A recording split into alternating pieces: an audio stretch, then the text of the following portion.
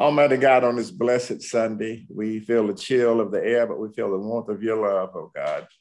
Remind us of the relationships that we have shaped and formed. This is Human Relations Sunday, oh God, and Martin Luther King weekend. We give thanks for those who honor you by seeking justice and seeking peace and love with one another.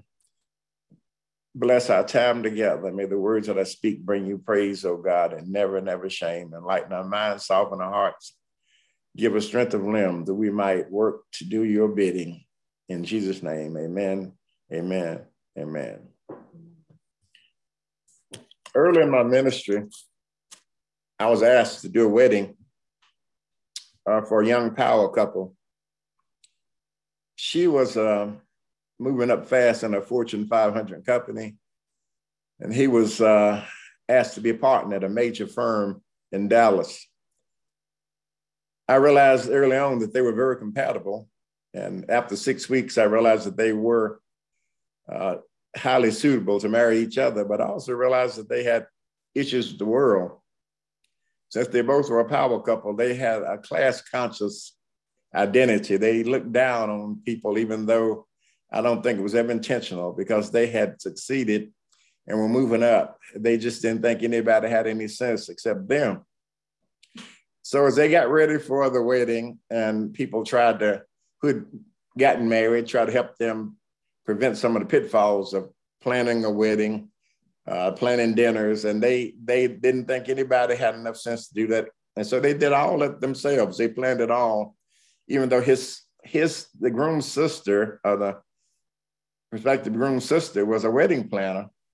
But since she had not planned a wedding for the quality folk, for the people with money, they decided to go somewhere else and to pay a wedding planner. So the wedding went fine. Everything went fine. The rehearsal dinner was fine. The wedding was fine. But at the reception, there were a lot of folk. And I looked at the amount of food there and I thought, this is not going to cut it. And by the time I got up there to get our food,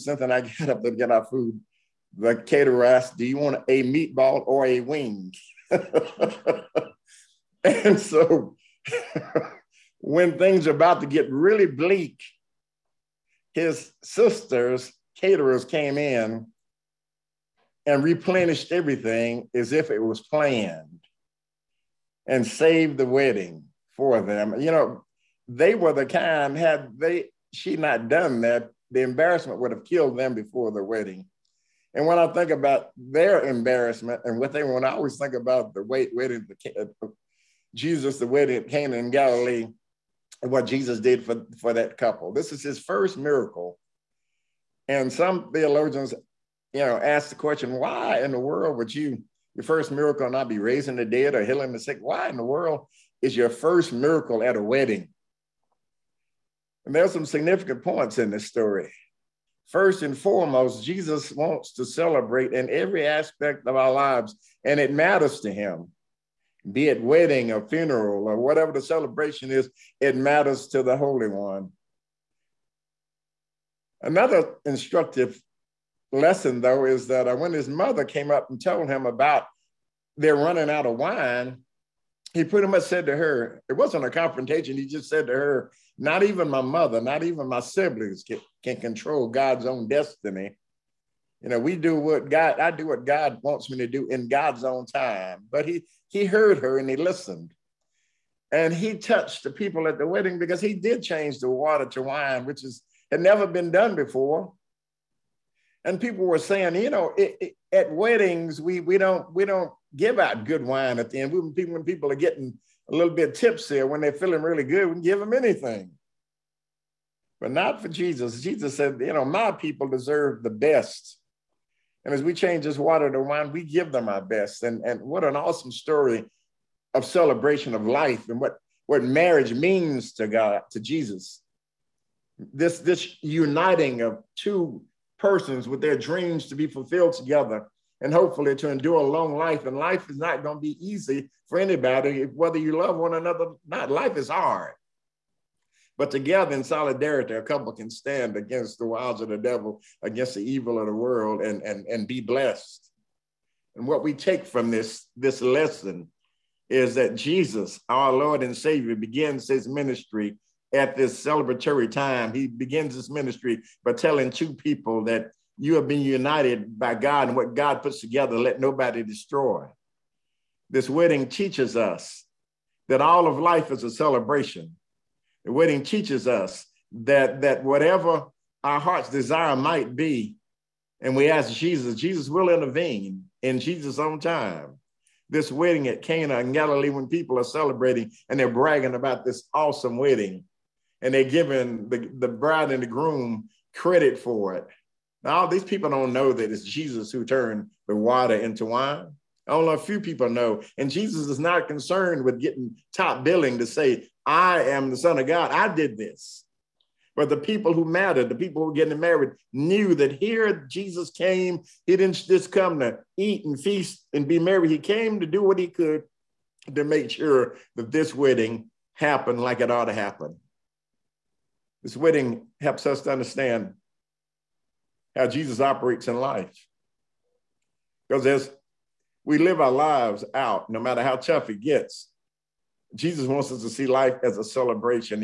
And you as a preacher, how can we see life as a celebration when so much happens?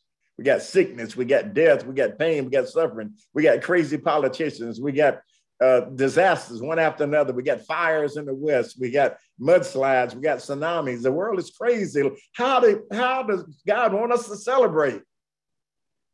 He wants us to celebrate knowing that no matter what tsunami comes in your life, no matter what storm rages, we serve a God who can say, peace, be still. We serve a God who can heal, who can raise the dead, and who can change water to wine in God's own due time.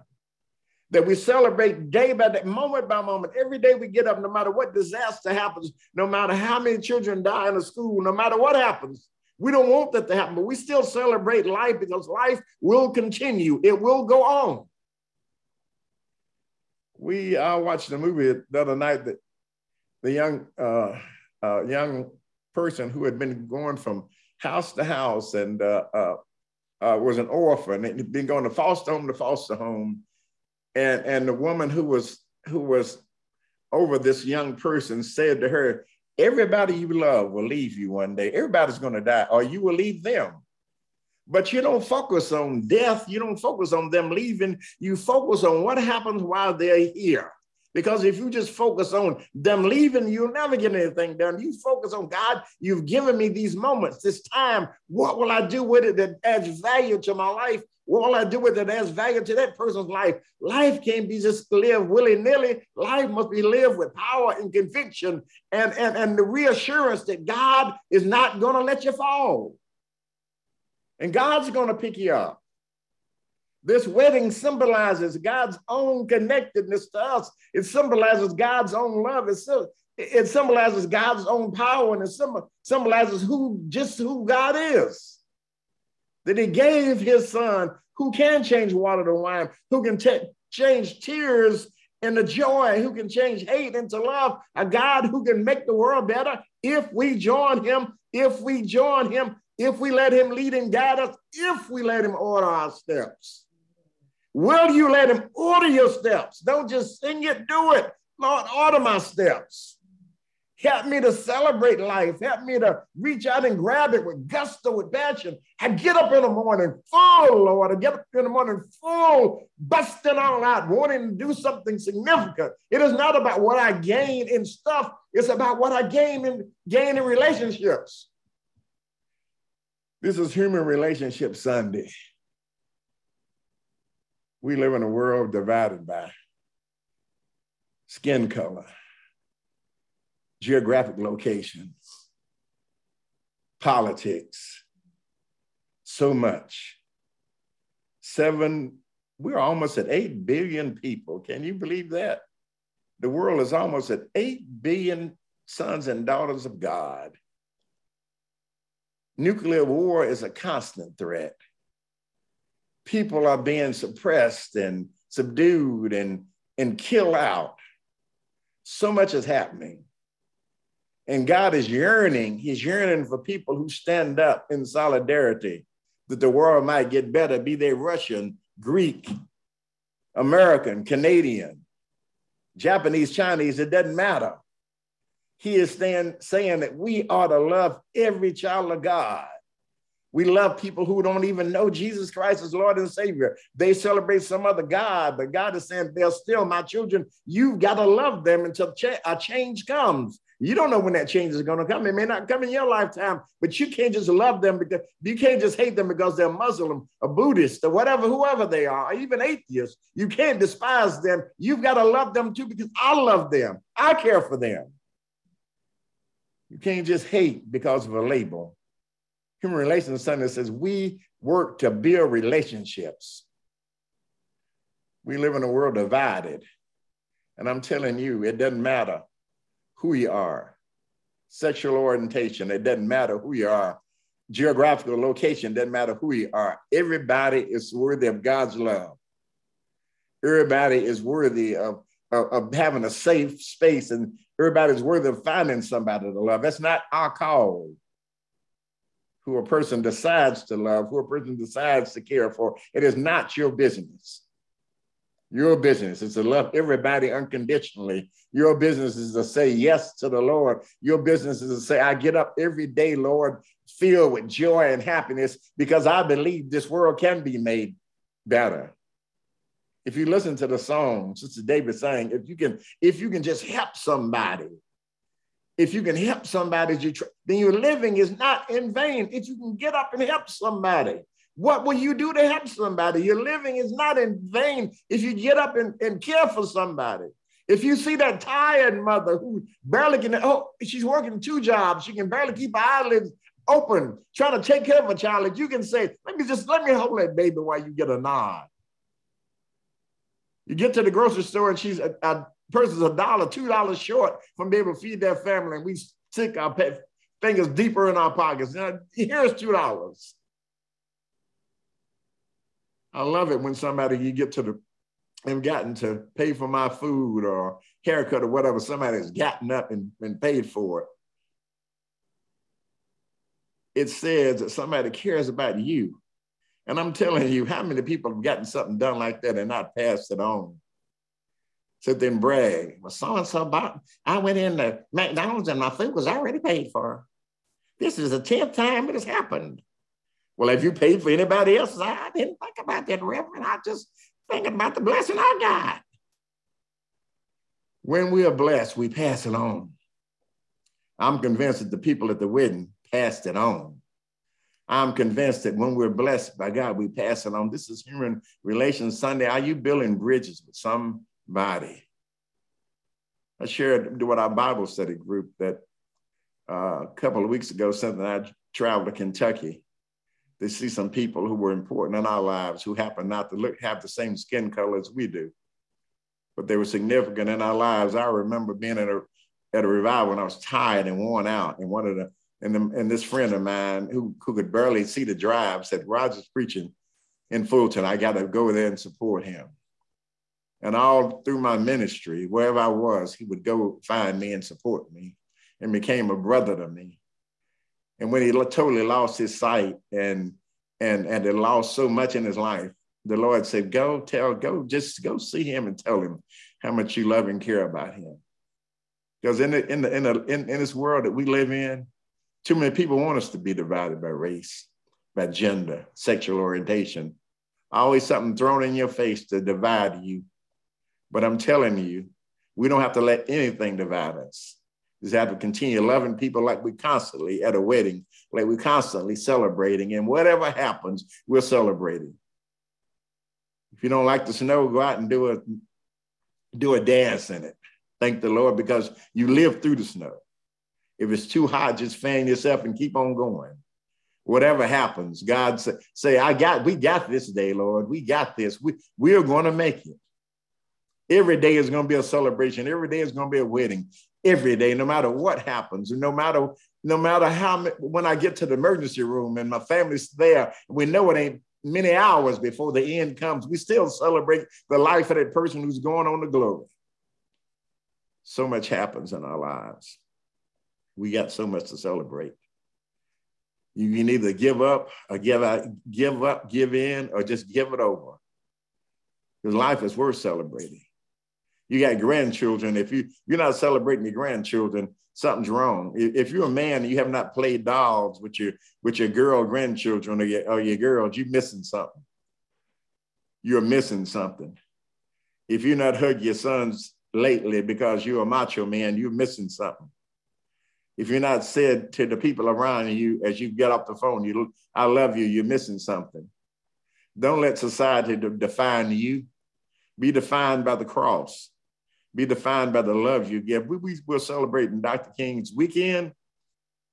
Do we realize that as much as he did the last year of his life, people thought, if you look at the polls, they said, well, he's irrelevant. How can a man who did all the things that he did become irrelevant at any point in time? How can a person who was stabbed for the cause, who was beaten for the cause, who was jailed for the cause, how can a man who won a Nobel Prize with that great financial reward and give it away?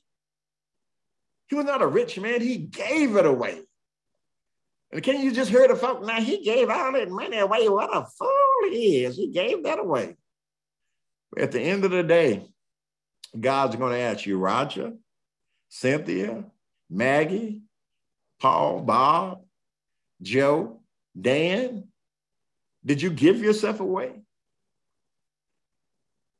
As you leave this world, can you say, I've given all I have to give? I've given my soul and my heart and all my desires to serving you, Lord. It has never just been about me. Lord, I give myself over to you. Jesse Jackson was friends with a lot of folk. And one of his mentors, Jesse went to the man's deathbed and asked, if you had it to do all over again, what would you do? This man was Hubert Humphrey.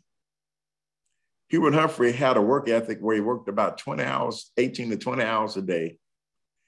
And on his deathbed, he told his dear good friend, Jesse Jackson, you know, Jesse, if I could do it all over again, I'd put in more hours for God's people. Wow. On his deathbed, Hubert Humphrey was not satisfied with what he had done. The Dixiecrats hated him because he wanted a civil rights plank for Black folk early and even in the 40s. They hated him. He probably lost becoming president because he stood too much for justice. And when people went to him and said, if you can just ease off of caring about these colored folk, and you can just ease away from caring, you can be president. And he said to them, but I can't still be a child of God. Hallelujah. Being president ain't worth it. Being rich ain't worth it. And I say to Senator Manchin, is it worth it? I say to several Supreme Court justices, is it worth it? At the end of the day, as you stand before your God, at the end of the day, as you preach about morality, are you living it? As we celebrate Dr. King, as we celebrate human relationships, as we celebrate who we are, make every day a wedding day. Make every day a time to celebrate.